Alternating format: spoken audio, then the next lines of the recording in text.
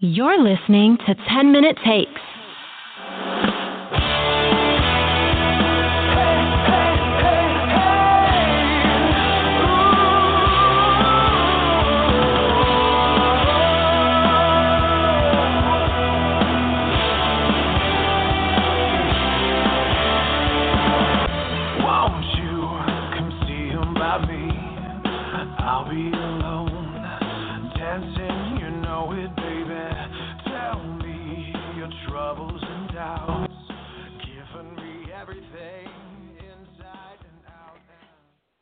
Hello, everybody, and welcome to 10 Minute Takes. Chris McSwiggan here with you, just awaiting Dustin Bork to get into the studio here.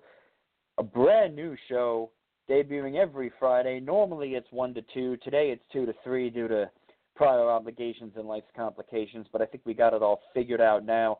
Great show for you here today. Starting off with the biggest news, arguably the biggest news in the sports world right now, and that is the Ezekiel Elliott suspension. We're going to go into Lavar ball, why he's horrible for all sports, not just for the NBA and for basketball. PatsVsCowboys, this year's Super Bowl, possibility, perhaps. Kyrie Irving, why he's right, why everybody criticizing him is wrong. Tom Brady refusing to speak on concussions, and Jay Cutler is back, but will it matter in the East? That's the docket here for today. 5 topics, 5 minutes apiece, 10 minutes total on each one. Brand new show, interesting concepts. And we are here again, Chris McSwiggan, along with you. You may know me as the voice of the Thoroughbreds for Skidmore College. And again, welcome everybody. Dustin Bork is now on with us as well. So, Dustin, we're going to try this again here. Had some complications before audio-wise, but I think everything is now figured out. Sounds do you want good. To shoot on do you want to shoot on Zeke first, or do you want me to go in? No, lead off. All right. The Ezekiel Elliott suspension, as most of you know or may not know, has been handed down today 6 games. The NFL has dropped the hammer on arguably the biggest star in the NFL right now, and pun intended there, of course, which was a ballsy move by Roger Goodell, doing Tom Brady last year, and now Ezekiel Elliott this year, wanting to try to set an example for the league's quote-unquote personal conduct policy. Big thing. Okay, I knew a suspension was coming. I didn't know it was 6 games, but I knew a suspension was coming. They claim it's personal conduct policy. First of all, personal conduct policy is only admissible for 4 games, not for 6. They never listed it as domestic violence violation. They said it's personal conduct, so therefore 6 games shouldn't stand to begin with. Secondly, if he had this big, long investigation looming, why did you let him play last year? Why did you let Ezekiel Elliott take the field and play with a quote-unquote domestic violence allegations looming overhead? Why not put him on the commissioner's exempt list until it was all figured out? This is now another example of the NFL mishandling a quote-unquote domestic violence abuse situation, because the NFL is really caught with their pants around their ankles here. What do we do? If we don't suspend Zeke, players are going to say, "Oh, well, you're just doing it because he's a big star and it's Jerry Jones and he's a cowboy and players are going to think that they can get away with a lot more." But if you do suspend Zeke, a lot of players are going to say, "Well, why? What evidence do you have to give him 6 games?" Well, the evidence that they have is an alleged bar fight that now everyone's saying he wasn't involved in, but he was in the bar at the time. Pulling the girl's shirt down at the St. Patrick's Day parade, which was a drunken mistake, which was stupid, but that, going 110 miles an hour in a 65 and getting a ticket for that for reckless driving, and numerous other small instances on top of an alleged domestic violence dispute, with the NFL just said, you know what, we'll give him the maximum right now, which is 10 games, and 6 games rather, which is what they did. Do I agree with it? No. But the way I look at it, it's going to be appealed. It's going to be brought down to 2, 3, 4, however many it is. It's going to be appealed. Jerry Jones is going to pull some strings, and we're not going to have Zeke out for as long as everybody thinks that we're going to have him out. All the Giants fans are trolling me on my Facebook right now. Oh, it's a sad day for Cowboys. Okay, fine. But the fact of the matter is this. We have weapons outside of Ezekiel Elliott. Yeah, we need them. Yeah, we want them. But the NFL, the NFL, I guess the main thing is has mishandled this. It's personal conduct policy. It's not domestic abuse. They're going to say, fine, appeal it. We'll give you 4 games. I can live with 4 games. Tom Brady got 4 games last year, and the Patriots won the Super Bowl. I can live with 4 games. 6 games, little tough, but I can live with 4. But I mean, what's your whole take on this? Is this? I mean, do you think that this is mismanagement by the league? Do you think this is just Zeke being stupid? I mean, did you see a suspension coming here? I mean, what is the league overreacting? I mean, my whole thing is I've been under the understanding that they don't have anything on Zeke. Now, do I have the sources that the NFL has? No. I don't know what it is they have. From what's been reported, there's text messages of a bitter ex-girlfriend saying, I'm going to ruin your life if you break up with me. So that, to me, preaches, you know what I mean? Like, that just speaks, like, jealousy and, all right, you're going to leave me? Well, you know, F me, F you. So my whole Basically, thing is I saw pictures of Rihanna beat to shit when Chris Brown went off on her. I have seen a lot of pictures of bruises with Greg Hardy's Greg shit. Hardy, yeah. I've seen footage of Ray Rice tuning up his wife in the elevator. So I need to see something if I'm going to buy any of this. You cannot tell me, because what the NFL just released today actually was that they are saying, oh, we've got plenty of proof. We've got tons of documents. We've got all kinds of stuff that show that he did, in fact, do this. So I just don't understand. If you've got all that, why isn't it available to the public? I mean, if you really wanted to just put this thing to rest, you'd release all of that, and then you'd really make them look bad. But I don't know. I really don't understand why they're not releasing it when that, if anything, would help the NFL save face with its fan base. So, because there's nothing that would hurt the NFL at this point. They're just acting on what they believe is the way to go. You know, he did this. Well, we're going to punish him. Now everybody can be happy with us. We dropped the ball on Ray Rice. We dropped the ball on Greg Hardy. But we're doing it right now. So release what you have, because there will be no defense from me if I see pictures of this girl tuned up and you can legit link it to Zeke. I'll be like, all right, the kid's an idiot and he deserves more than 6.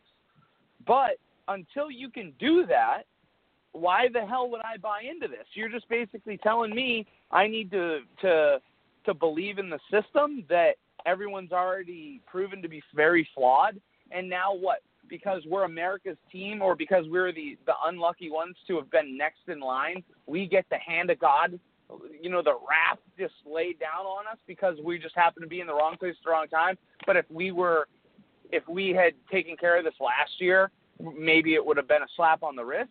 It's like, well, that's ridiculous. That's brutal. So, well, why let him play? That's my thing. Why'd you let him play last year if he had a domestic violence thing? I see this whole thing happened in the summer of 2016. A whole year. He was still in college when a lot of this had happened. And well, you know what, Chris? Honestly, why let him play? we got to wrap this. We got to wrap this topic anyway. Yeah, that's fine. The biggest thing for me is if the cops don't think he's guilty, then what the hell? Why does the NFL get a chance to make a judgment on this? The law that all U.S. citizens abide by has said, nah, no big deal. All right, well, I mean, that's the police. I don't give a crap if you're going to tell me, oh, Jerry paid him off, this, that, and the other thing. Nope, doesn't matter. If the law has said nothing there, I don't want to see anything more to it. Now, with Brady cheating, it didn't become a law thing. So then the NFL has to become the law. This is literally you've beaten a woman or you didn't. That is a very big deal, and you go to jail for that. But the law said, nope, nothing there. But yet you have the balls to say, no, we don't believe the police. We're gonna go another road. Nah, I don't buy that. I do not buy that. So that's where I land on that. Fair enough. And you know, I'm sure this will be more of a topic of discussion as these proceedings go forward here in the next couple of weeks with the appeal and whatnot. But I think a topic that is a sensitive subject for a lot of people. A lot of people have opinions on it, both some positive, most negative, is LaVar Ball. And why LaVar Ball is horrible for sports. I started the last one. You tell me why you're not a big fan of LaVar Ball. All right, so LaVar Ball, by definition, is a helicopter parent. Now, a helicopter parent is someone that hovers over their kid and is very loud. You can't avoid them, and they grab attention, and it's not always good. Now, it's been pretty documented, and it's been all over ESPN and stuff of his last thing where he pulled his AAU team off because one of the refs made a call that he didn't like.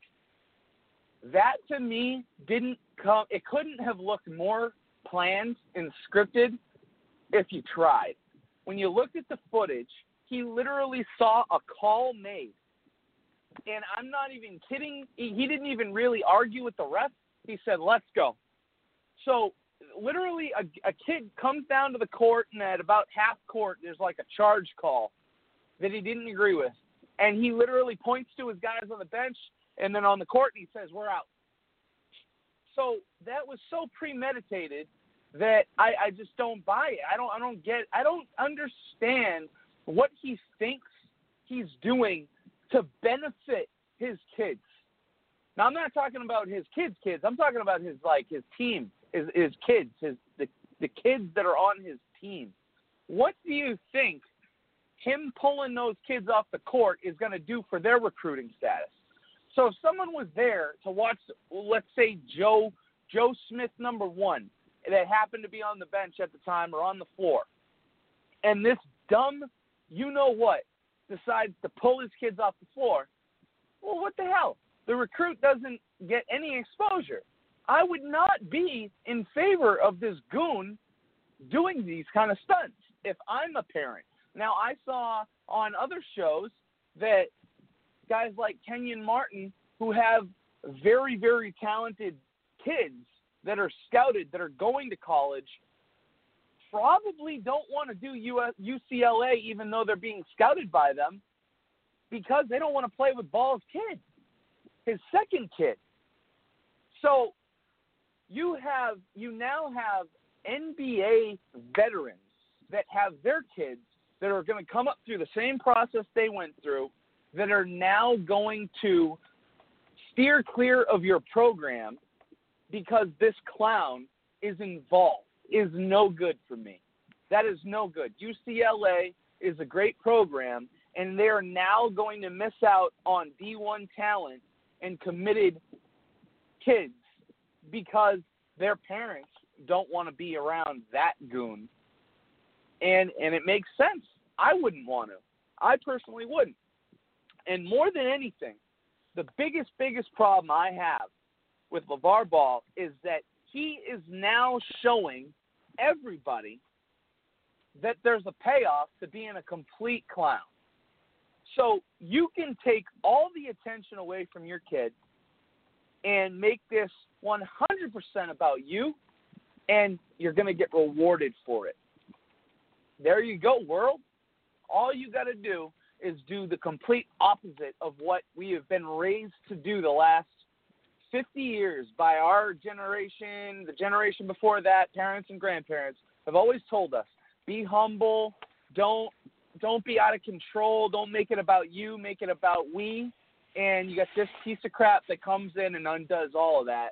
And now we're going to have all these parents that were on the fringe of being helicopter parents that might have had a chance of mellowing out and dialing it back and saying, no, I'm going to let it be about my kid and not myself. Now they're going to go in, and they're going to be like, I'm going to be the next LeVar Ball, because guess what? The Big Three's calling LeVar Ball. The Herd's calling LeVar Ball. He's on ESPN. He's getting interviews with Stephen A. Smith. Like, it's working, and it's pathetic. If Stephen A. Smith says something is wrong with you, something is wrong with you. Because Stephen A. Smith is somebody who has quite a lot wrong with him when it comes to opinions. But LeVar Ball, he's a social media, I guess the best word to describe him would be troll. He's a social media troll. And, you know, you look at the definition of a troll and what a troll does and who a troll is, and that's all it is. I mean, the LeVar Ball era, I guess is the best way to put it, is just a passing fad. I mean, it's Pogs, it's Game Boys, it's Jinko jeans. I mean, it's gonna last for a year, maybe more, and then something else will come up on the internet, popular-wise, and they'll move on. I mean, LeVar Ball's kid will be average in the NBA. He plays no defense. He's only going to average, less than probably maybe around 10 points a game. He's not going to be blowing the roof off or running anybody out of the gym. So when his son is average, people are going to stop listening to LeVar Ball. What is most of LeVar Ball's dialogue? How good his son is. How good his family is. Well, when his son gets eaten alive in the NBA, no one's going to take LeVar Ball seriously anymore. What gives a troll power? People's reactions to them. And that's exactly what it is. The more we keep feeding it, the more we keep saying, oh, wow, what a, what LeVar Ball is, the more he's going to eat it up, and he's going to do more. I mean, he was on WWE a couple weeks ago, on a segment with The Miz. Okay, I mean, this guy is everywhere. And you knew he was a troll when he made his shoe brand $490 to buy. You knew that you couldn't take the guy seriously. So, for me, LeVar Ball, I'm not super worried about him. I think he's going to be passed. I think he's going to be gone soon, and then that's it. I mean, LeVar Ball is not important to me in the least bit. Now, when it comes to pulling them off the court, okay, I've coached before, you've coached before, we've gotten into discussions with the referees before as coaches. When I was a player in college, I was very chirpy towards the refs. My coach didn't like it, but that's always been my mantra, okay? Never do you pull somebody off the court because of it. And again, this is that troll thing. This is LeVar Ball saying to myself, how can I get popular doing this?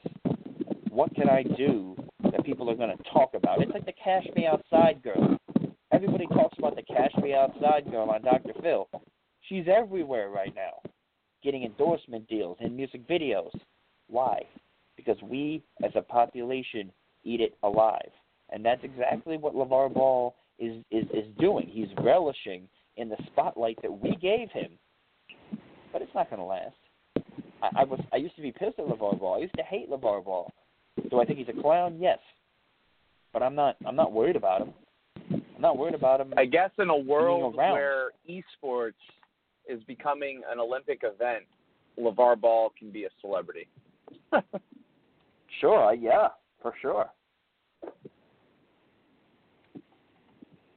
And with LeVar Ball, I think that LeVar Ball, for him to say he could beat Jordan one-on-one, for him to say that he was the best one-on-one player, arguably, of all time, obviously these are troll things to say. And LeVar's a smart guy. He knows that his time is limited. He knows that his sons are sure, they're good players, but they're not great. He knows he wasn't a very great player, good player. He's living vicariously through his son right now. And it sucks that UCLA is going to miss out on talent because, you've got that one 8-hole parent that nobody wants to be around. It sucks, but I have no loyalty to UCLA. I don't care about UCLA. And, I was, a couple weeks ago when we were talking about making this show, a lot more passionate about the LeVar Ball argument. But right now I've just taken the stance of I don't care. He's just, I'm not going to let him affect me because that's what he wants. I'm not going to give him that benefit. All right, so moving on, our next topic was that there is a lot of people putting money on a PatsVsCowboys Super Bowl. Now, generally, when I hear that, I get happy because being a Dallas fan, you like having your team in that conversation. But keep in mind, when you're a Dallas fan, you're usually in that conversation. So it kind of brings me back to when we were the 8-8 team and somehow always in the Super Bowl in the preseason. Somehow always. The most talented team. And, you know, this is the year that Romo's going to do it. And DeMarcus Ware is an elite pass rusher. And T.O. is putting us over the top. You know, him and Roy Williams are going to be unstoppable on the outside. And, you know, we got Tashard Choice, and we got all these great, Julius Jones, and we got talent everywhere. Jason Witten's the best tight end in the league, and Brandon Carr. We just got Brandon Carr, and now we're Roy Williams in the back. Oh boy, Brandon Carr. My whole thing is, every year there's a way for the Cowboys to be in the Super Bowl. And then every year there's a reason they don't make it. There are multiple, actually. So the thing that I'm worried the most about is obviously front and center with this Ezekiel thing. Does he miss 6 games? Does he miss 4? Does he miss 2? Does he not miss any? I don't know. I don't know the appeal process. I don't know how lucky Jerry's going to get. I just don't know. I don't know if it's even worth appealing, because let's say they appeal it and they push it back, and then week 10 comes and they say, nope, suspension stands. And then all of a sudden he's got to miss the last 6 games of the season when we're probably battling for a playoff spot. Or even worse, what if it comes in week 14 and then he's got to miss the rest of the season and all the playoffs? So my whole thing is it even worth it? Is it worth appealing it? I don't know. Are they going to 100% appeal it until after the Super Bowl and make it next season? I don't know. Is it just going to be keep pushing it off and let it hang over your head for 3 years like the Patriots did with Tom Brady? I don't know. I don't want that. Well, you don't make the playoffs in the first 4 weeks of the season. I mean, so even if you miss 4, I actually disagree with that. I disagree with that because there is a big difference between 4-0 and 0-4. So we're not going to go 0-4. There's no way. But I'm telling you right now that there's a big difference between 4-0 and 0-4. And what happens if you take Ezekiel Elliott out and all of a sudden Dak is virtually ineffective? For some reason, the threat of Zeke was helping Dak. I don't know. So you don't know, man. We're not going to go 0-4. Really? You took Tony Romo away from the Cowboys, and how many wins did they get? So I think it's very possible that if Dak needs Zeke to be successful, and then you take Zeke away, and all of a sudden Dak's nothing, I think we could easily go 0-4. But I haven't seen Dak play without Zeke, so I don't know how effective he will be. But my whole thing is you want a chance to lead this team, Dak Prescott, here's your chance. Take the team over. Lead us, because we don't know how long we're going to have without Zeke. You're going to have to be a 300-yard-a-game passing quarterback, and then we're going to need multiple passing touchdowns out of you. You got to grow up and be a leader. Now, do I think the Patriots are going to make it to the Super Bowl? I do. I think it's going to be the same old, same old. I'm sick of it. I'm bored with it. They've got the weakest conference for the last decade, and it's pathetic. It's the same as LeBron and the Cavs in the Eastern Conference. They get to beat up on all the B-League teams while the West kills themselves just to get there. So I don't give any credit to the Pats. They're just the bully. They get to sit back. They're the only well-run franchise in the entire AFC, whereas the Cowboys are out here trying to survive with all the sharks. So I don't know. I think the Pats have a better chance of the Cowboys making it there, especially with the suspension looming. the Cowboys got to deal with the Packers and the Seahawks and, the rising Bucks. The Giants are going to be a big deal this year. I don't take the Eagles seriously, but it's going to be rough, man. And the Eagles just lost a big weapon. Yeah, as a Cowboys fan, I really hope that the Cowboys and Pats make it there. I hope that all the wise guys are right, but I don't see it right now. Well, here's the thing about the Dallas Cowboys schedule. It's very top-heavy. And when I say top-heavy, I mean the first 6 weeks of the season. Ironically, the first 6 games that Zeke is at the moment out for. I mean, again, who knows what's going to pen with the suspension and all of that, but at the moment is out for the 6 games. The first 6 games of the season, I mean, you look at we've run the gauntlet. I mean, New York Giants, Denver Broncos, Arizona Cardinals, Rams should be a win. Green Bay Packers, San Francisco 49ers. He can come back for after the San Francisco game. So, I mean, you look at San Fran, and, I mean, the Browns could beat San Francisco. That's a win. The Rams should be a win. So otherwise, you're going at 1, 2, 3. That's 2 and 4 if he's out all 6 games, potentially 2 and 4. Okay. Now, after that, it's not smooth sailing or easy sledding. I mean, Redskins, Chiefs, Falcons, Eagles, Chargers, Giants again, Raiders, Seahawks, Eagles. I mean, there are a lot of games coming up later in the season that we would have him for, that we would need him for. However, I don't feel like we're going to miss, that many games. I really don't. But that's part of the first topic. That's not this topic. You look at the East. The East is tough. I mean, this division is going to beat the hell out of each other. It's going to come down to Cowboys, Giants. One's going to win the division. One's going to make the wild card, just like last season.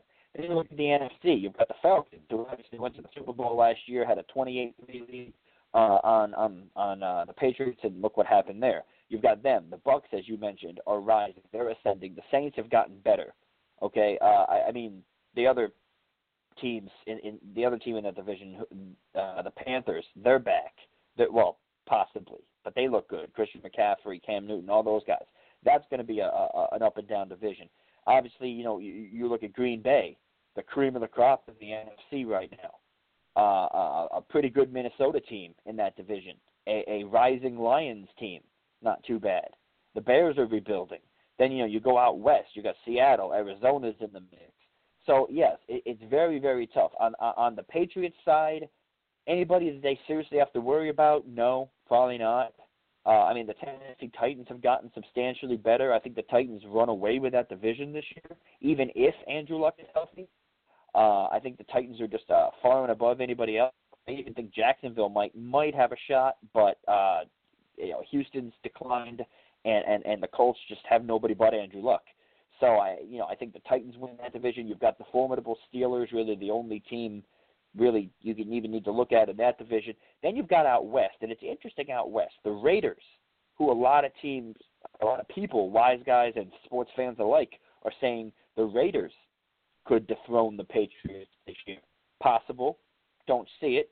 And until anybody proves that they can beat the Patriots in crunch time, I can't bet against them. But the Raiders are out there. The Chiefs have gotten good under Andy Reid. That Walrus looking, out there. The Chiefs are good.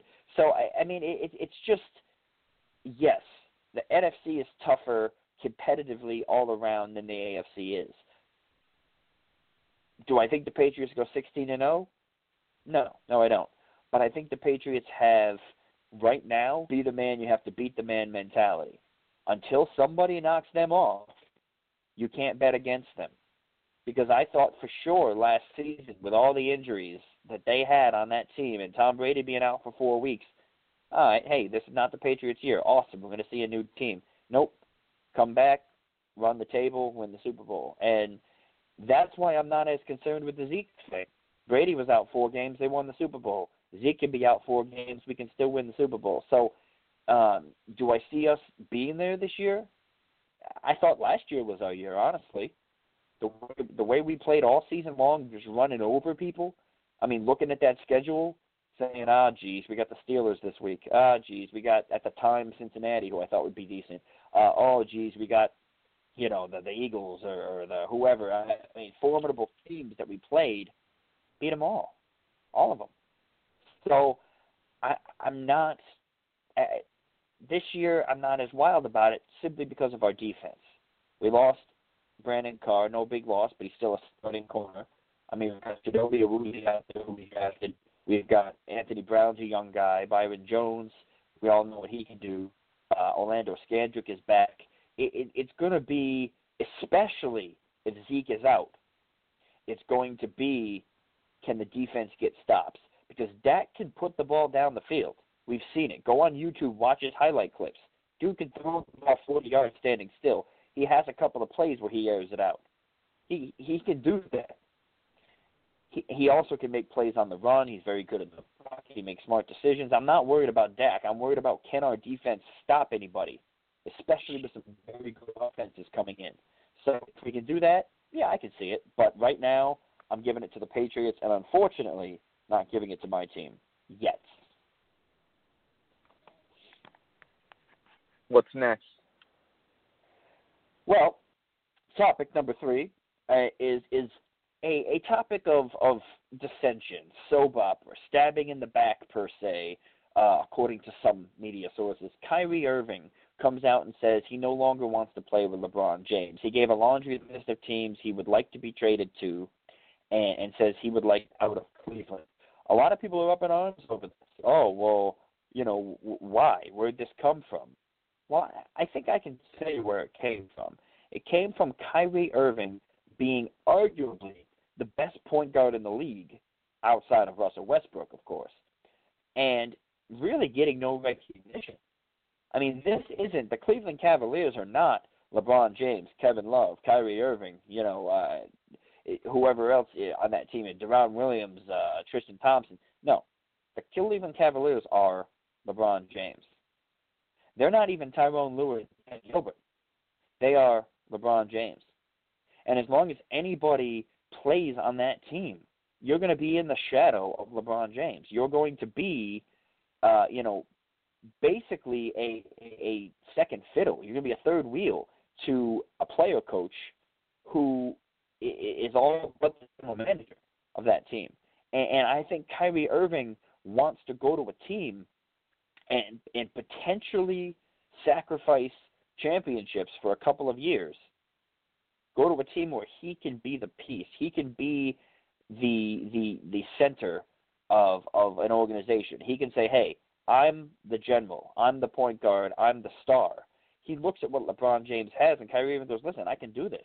In fact, if Kyrie Irving doesn't hit that big shot last season, not this past year, the season before, if Kyrie Irving doesn't hit that big shot and score 40 points in Game 7, the Warriors win again. So Kyrie Irving, you could say, yeah, LeBron James had the big block and all that. Kyrie Irving won that game.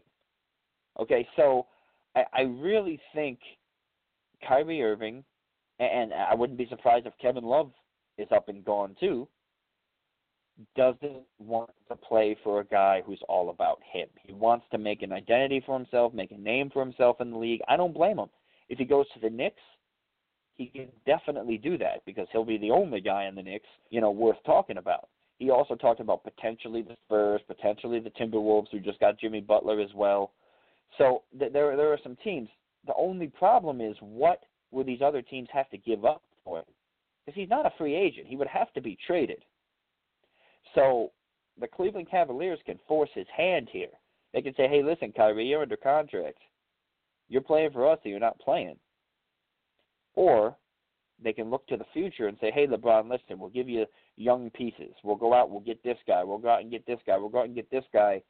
We will build around you with young talent so that when you are ready to hang up the boots, we still have a competitive team. Because you look at what the Cavaliers were before LeBron James, they were a lottery pick every year. Now LeBron James is there, and suddenly they're winning championships and they're in the discussion.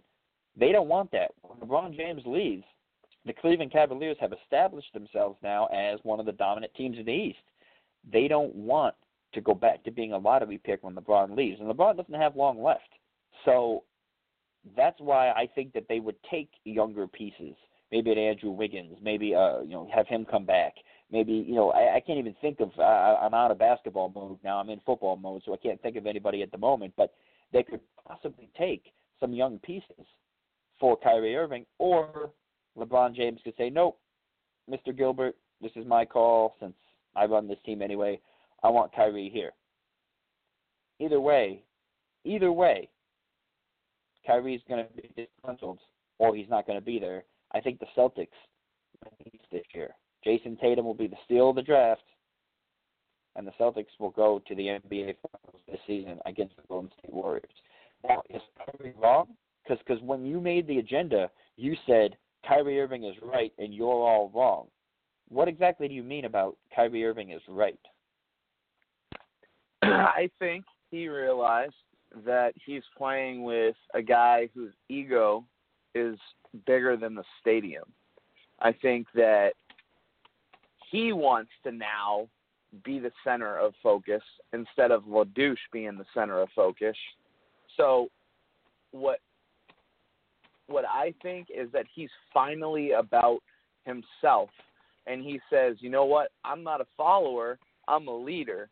Without me, the Golden State Warriors have a three-peat right now, and you coming home is a joke. So I think Uncle Drew is going to take his talents to a team like Chicago. I think he's going to end up – think about what LeBron wants. LeBron wants all of his boys on his team.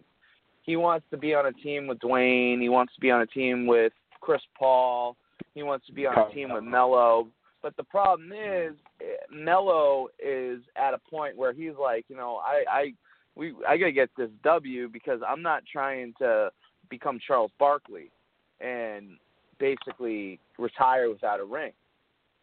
So I think Melo sees Houston, all right, CP's in his prime, Harden's in his prime. I go over there just a little bit past my prime, and then I really put the Houston Rockets over the top. Whereas if I go to Cleveland, it's like me, LeBron, we're both kind of past our primes, and that's it. And it's like he knows that won't be anything.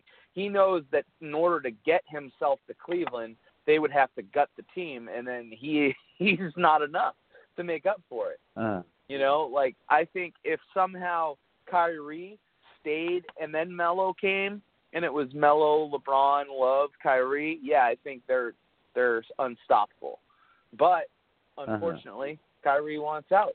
And that's what happens when you're a piece of crap and you don't take care of your teammates and you subtweet every other day and you scold players on national TV trying to make yourself look like you're the only one that knows what's going on. That's what happens, dude. You act like a piece of crap teammate, and then you wonder why your teammates don't want to play with you. This isn't Kobe. This isn't Jordan punching somebody in practice. This is LaDouche James, the attention whore of all attention whores, who on national TV walks up to Kyrie Irving at center court and scolds him for a play that didn't come to fruition. Like, you're a piece of crap, dude. Like, if you got a problem with Kyrie, take it up with him at halftime in the locker room. Don't, in the middle of a game on national television, put him on blast in front of everybody and make him look like a kid. I defend Kyrie. I applaud Kyrie. He is a bigger star, in my opinion, has more star power than LeBron does. LeBron's just larger than life. LeBron's larger than life as a physical specimen, and his hype train that he himself and his brand has created. Like, people think of LeBron now and they try to compare him to Jordan. Dude, Kyrie and his Uncle Drew character, he has more street cred than LeBron does. So Kyrie's an actual basketball player. LeBron's trying to be a celebrity. All right, LeBron, peace out. Go be in shitty Amy Schumer movies. Like, do what you got to do, bud. Like, because I'm sick of seeing it. There are certain guys that literally let their egos consume them, and then I get to a point where I'm like, you know what? The sport would be better if they just disappeared, and nobody would miss them. And everybody says, oh, you're out of your mind. Well, anybody who used to watch wrestling, I said the same thing about John Cena. John Cena disappeared. No big deal. That's the same thing as LeBron James, man. You claim that you are everything, and then you realize that in reality, you're just another pawn. So, LaDouche, I'm sorry, man. I'm sorry. I'm not sorry. I'm glad all your teammates are starting to realize what type of a player you are. You were a coward to begin with when you left Cleveland to go jump on Miami's dick and ride them to a championship, and you're an even bigger coward by trying to save face by coming home, and you will be the biggest piece of crap when you leave them a second time to go wherever you're going to go. Everybody's talking about L.A., and good for you, bud. You jump ship. See how many of your fans stick with you, because only the dumb ones will at that point. Kyrie, I applaud you. Just don't go to the Knicks, because that's my rival, and I don't want to see you 4 times a year.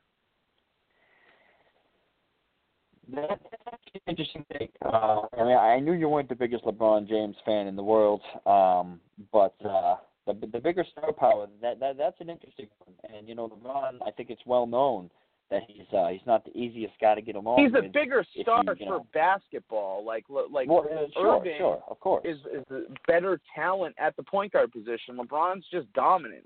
Big deal, dude. You're a big, physical, dominant guy. Good for you, man. You don't even use it. You don't even back players down.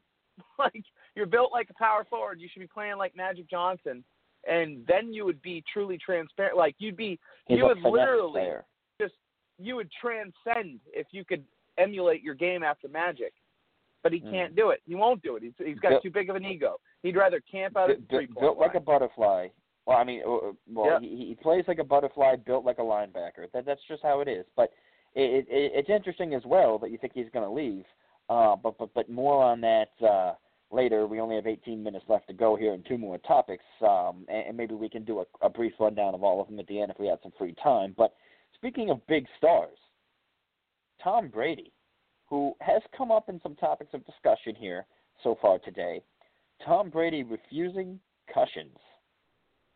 Now, I don't blame him. Why? Why bring light to it? I mean, you've already been involved in, according to Tom Brady anyway, and according to everybody involved with the Patriots organization and arguably everybody in the state of Massachusetts, you've already been involved in a witch hunt once. Okay? Why talk about easily the biggest hot-button issue in the league right now and saying, oh, yeah, I had a concussion last year. Oh, yeah, I've played through concussions. Do you want to give the NFL any more ammo against you? Do you want to give the NFL – watch, Tom Brady will come out and say, yeah, I've played a couple times when it's been a little fuzzy and I've seen some stars, but it's all right, I played through it. Do you want the league to then make protocol that's going to keep you out longer because you're getting up there in age? I mean, the NFL already, in the eyes of Patriots fans, has it out for Tom Brady. Why bring up any of this? Just be like, yeah, concussions, it is what it is. I mean, I don't like a lot of things that Tom Brady does. That he was very, very moot on talking about a lot of this because really there's nowhere to go with it. I mean, for Tom Brady to talk about this, it's just bringing light to a negative topic that a lot of players, could jeopardize a lot of things for a lot of players. So I don't know. I mean, you might know more about this than I do. All I know is that, Giselle opened her mouth, which she shouldn't have done. But other than that, I wouldn't talk about concussions. These guys that come out and talk about concussions and playing through them, they're not helping their cause. And Tom Brady's like, oh, I want to play another 10 years. I don't know about that. But, again, I applaud Tom Brady for not talking about his concussions. I wouldn't either. You can applaud Tom Brady all you want, but I'm not going to applaud him for a single thing. I'm certainly not going to applaud him for, once again, trying to cheat the system. So this is bigger than Tom Brady. What? This is another Patriots thing. This is another Pats trying to cheat the system thing. How many years have gone by? Now, you'll remember this. Every Saturday and Sunday, or maybe it's just Sunday morning, across the bottom of ESPN, the injury report will go through. and you'll see who's listed as questionable, who's listed as game time decision. Now, not a single Pats Patriot on it. The Pats have made a mockery of that policy for the last decade. Okay, Tom Brady was listed on the report every goddamn week for at least 3 years with a shoulder injury and game time decision. Everybody knew he was going to play, but Belichick would always put him on the report as like a FU to the league, like, well, technically he had soreness in his shoulder, and if you want me to report everything, I'll report it. But yet, you got Giselle blowing Brady's spot up saying, yep, he had a couple concussions last year.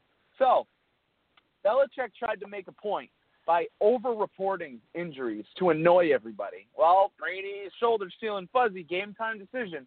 All right, dude, we get it. It's hilarious. We know he's playing. So, but then Giselle opens her mouth and then says, yep, my husband's had a couple concussions. Now you're not disclosing injuries to the league, which should be a heavy, heavy punishment because they're all about safety of the players right now. So if you've gotten a concussion, you have to report it. And then their independent concussion consultant guy has to come in and test you. And then if he tests you and it takes longer than normal, you do not play. And Brady knows that's not going to fly with him because he needs to be able to practice and play, and he will not take no for an answer. That's my problem. It is another Patriots scumbag move, and I'm sick of it because they have once again found a way to, oh, no, we get special rules. We get to find the cracks and the crevices of the back, do things how we want to do them. No. If he had concussions, he should have had to report them, and then he would have had to deal with the league investigator that would have come in and given him the concussion test and said, no, he's not good today. We'll try tomorrow. No, not good today. No, now he's going to have to skip this game, and they would not be happy with that. And that's my problem, is that it is once again another example of the dirty Patriots playing a dirty game. And I'm sick of it, man. Like, if we're all going to do it, then fine. But it's not like that. You're going to have the people that try to follow the rules, and then you're going to have the people that are cheating, and they get advantages and they win. And it's not freaking fair, and I'm sick of it. Like, if we're all going to cheat, fine. If every single team was lying and cheating and there was proof of it, I'd shut up forever. You'd never hear from me ever again about the Patriots. But the fact that I know that there are other teams that are trying to do it honorably makes it irritating that they got to basically play 2 games. They got to play against the regular rules, and then they got to play against the teams that are cheating. It's just not right. And it's funny because I never really thought of it that way. That's actually a pretty amazing take. I just thought, talking about concussions, whatever, the league has enough on their mind. But yeah, it's a very, very interesting take on my regard, and I actually am going to recant my previous statement for him keeping on the hush-hush about something so serious, and I'm going to say, you know what, I agree with you. For once in my radio career. But listen, Chris, if you're trying to stay under the radar and not get caught, yeah, and agree with him. He did the right thing. He's trying to be a sleazeball. True. Well, I think for the first time in our radio careers here, we actually agree on something. It took me hearing your take, but I do actually agree with you because the Patriots do this stuff all the time. Well, yeah, maybe I should. But yes, the Patriots do all this stuff. I said do. The Patriots do this stuff all the time, and it really goes unnoticed. Whereas, teams like the Cowboys, if we were doing the same thing, it'd be a massive big deal. So, Patriots fans, you want to claim witch hunt. You want to say, hey, they're going after Tom Brady. They're singling us out. But yet you're allowed to get away with so much stuff. It's really kind of baffling, the stuff that they get away with. But yet when they're finally caught, they want to complain as heavily as they do. I mean, you live in New England. You know how Patriots fans are. It can get pretty intense up there. 10 minutes left to go here. And finally, we have Jay Cutler, the vapid and vague Jay Cutler, is back in the league after hanging it up finally. And everybody's saying, oh, hey, finally, the nightmare is over in Chicago. Ryan Tannehill, who is really the new Tony Romo in terms of him not being able to stay healthy, goes down again with a tweaked knee. I don't know if he'll be out the whole season, but he's got a little bit of a tweakage in his knee here. Dolphins don't trust Matt Moore. They go out and they get a big name like a Jay Cutler. And Jay Cutler's interview, which, again, this was a topic I think that was just added. I didn't know what the topic was, or I would have his soundbite here. But talked about, oh, we're on vacation this week. It's my son's birthday tomorrow. We're doing this, and it's kind of timing is a little wrong, but hey, it is what it is, and it's football, and blah blah blah. He seemed like there was no place in the world, or excuse me, there was any place in the world he would rather be than on that podium at that time. And dude, you're getting $10 million for 1 year. You're getting more money than 99% of people in this country are going to ever see in their lifetime for 12 months. And you just, okay, I'm back. I'm playing for the Dolphins. Needless to say, Jay, that you were on a bad Bears team for a long time. You're on a team where, and it pains me to say this, you were the best player. Okay? And I'm not talking about, the Bears teams with Brian Urlacher and the Bears teams with Matt Forte. And I'm talking about the last couple of seasons on a very bad Chicago team. You were the best player. What does that say? Because you're not very good, Jay. But now you're playing on a playoff contender. You're playing on a team that was able to crack the surface. The Miami Dolphins, the only team that has been able to put Brady on his backside, the only team that has given Tom Brady fits for the past 4 years on defense, the team that Tom Brady dreads playing the most because they're the only team that can get to him somehow. You're on a team that is trending upward. You've got baller uniforms. You play in 80-degree weather. You've got South Beach right there. You're in an ideal situation, Jay. Okay, the Miami Dolphins, there are a lot worse teams. I mean, the Cleveland Browns could have picked you up. Okay, but no, you're in Miami, and you don't really seem to care. Is it going to matter in the East? Probably not. Okay, are the Dolphins going to make the playoffs again? Maybe as a wild card. But again, you got a very good Chiefs team, and you never know who else is going to emerge. Maybe Jacksonville might be good. Who knows? Cincinnati's gotten better. The Browns look good. You never know. But right now, you're on a team trending upward, and you don't want to be there. It's baffling to me that you've been on the defensive for how long now?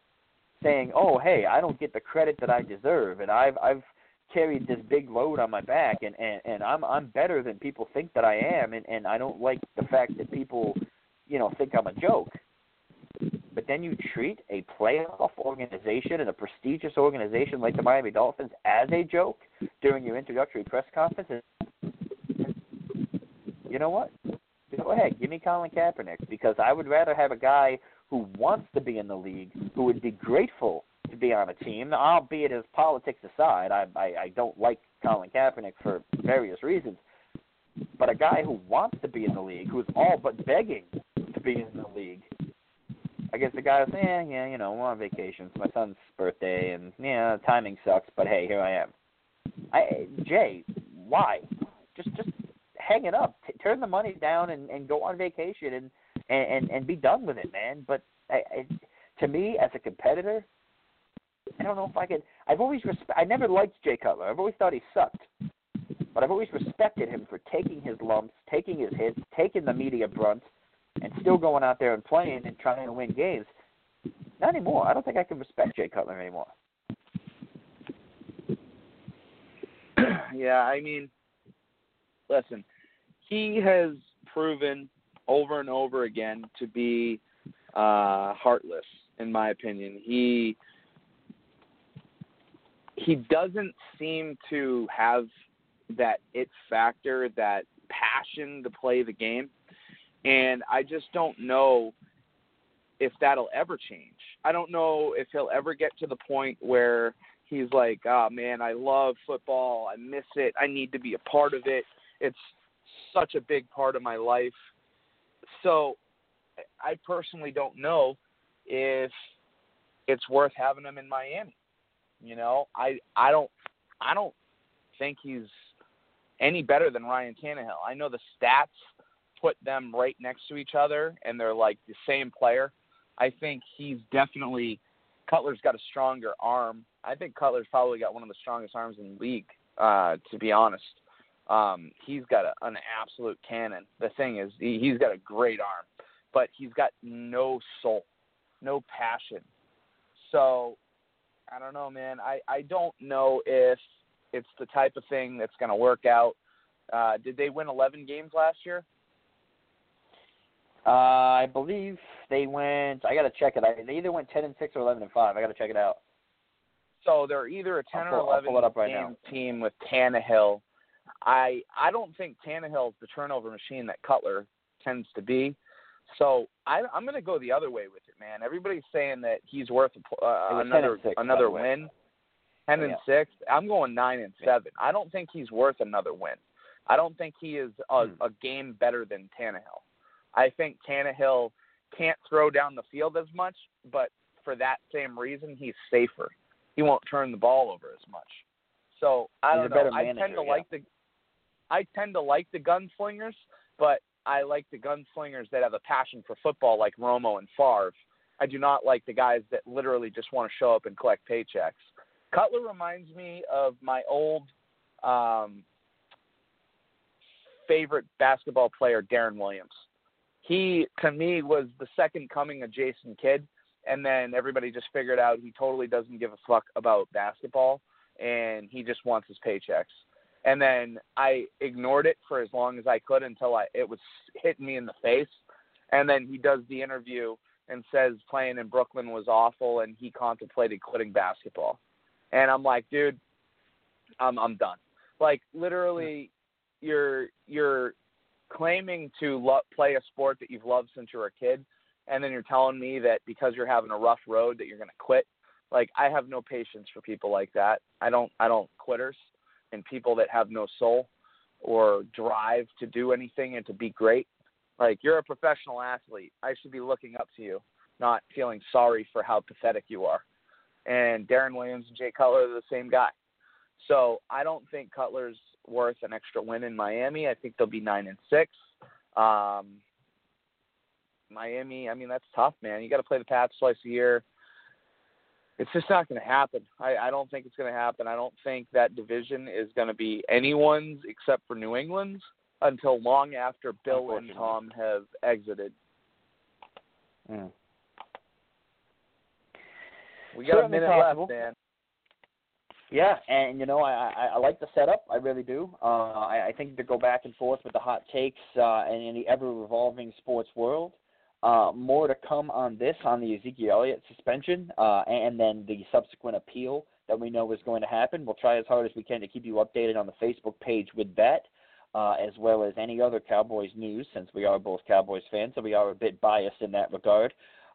Patriots-Cowboys, we're running a bet thread, or at least I'm going to make a bet thread anyway. You guys can go on and give us your comments about that as well, and if you think that, you know, one of those teams will make it, both teams, why not? I think that'll be fun. Kyrie Irving, tell us, is he right or wrong? Brady and the concussions, any topic we talked about today, we're going to post the agenda. You go on, you comment, because, hey, we're here for you, and we will see you next Friday. Oh, will you walk away?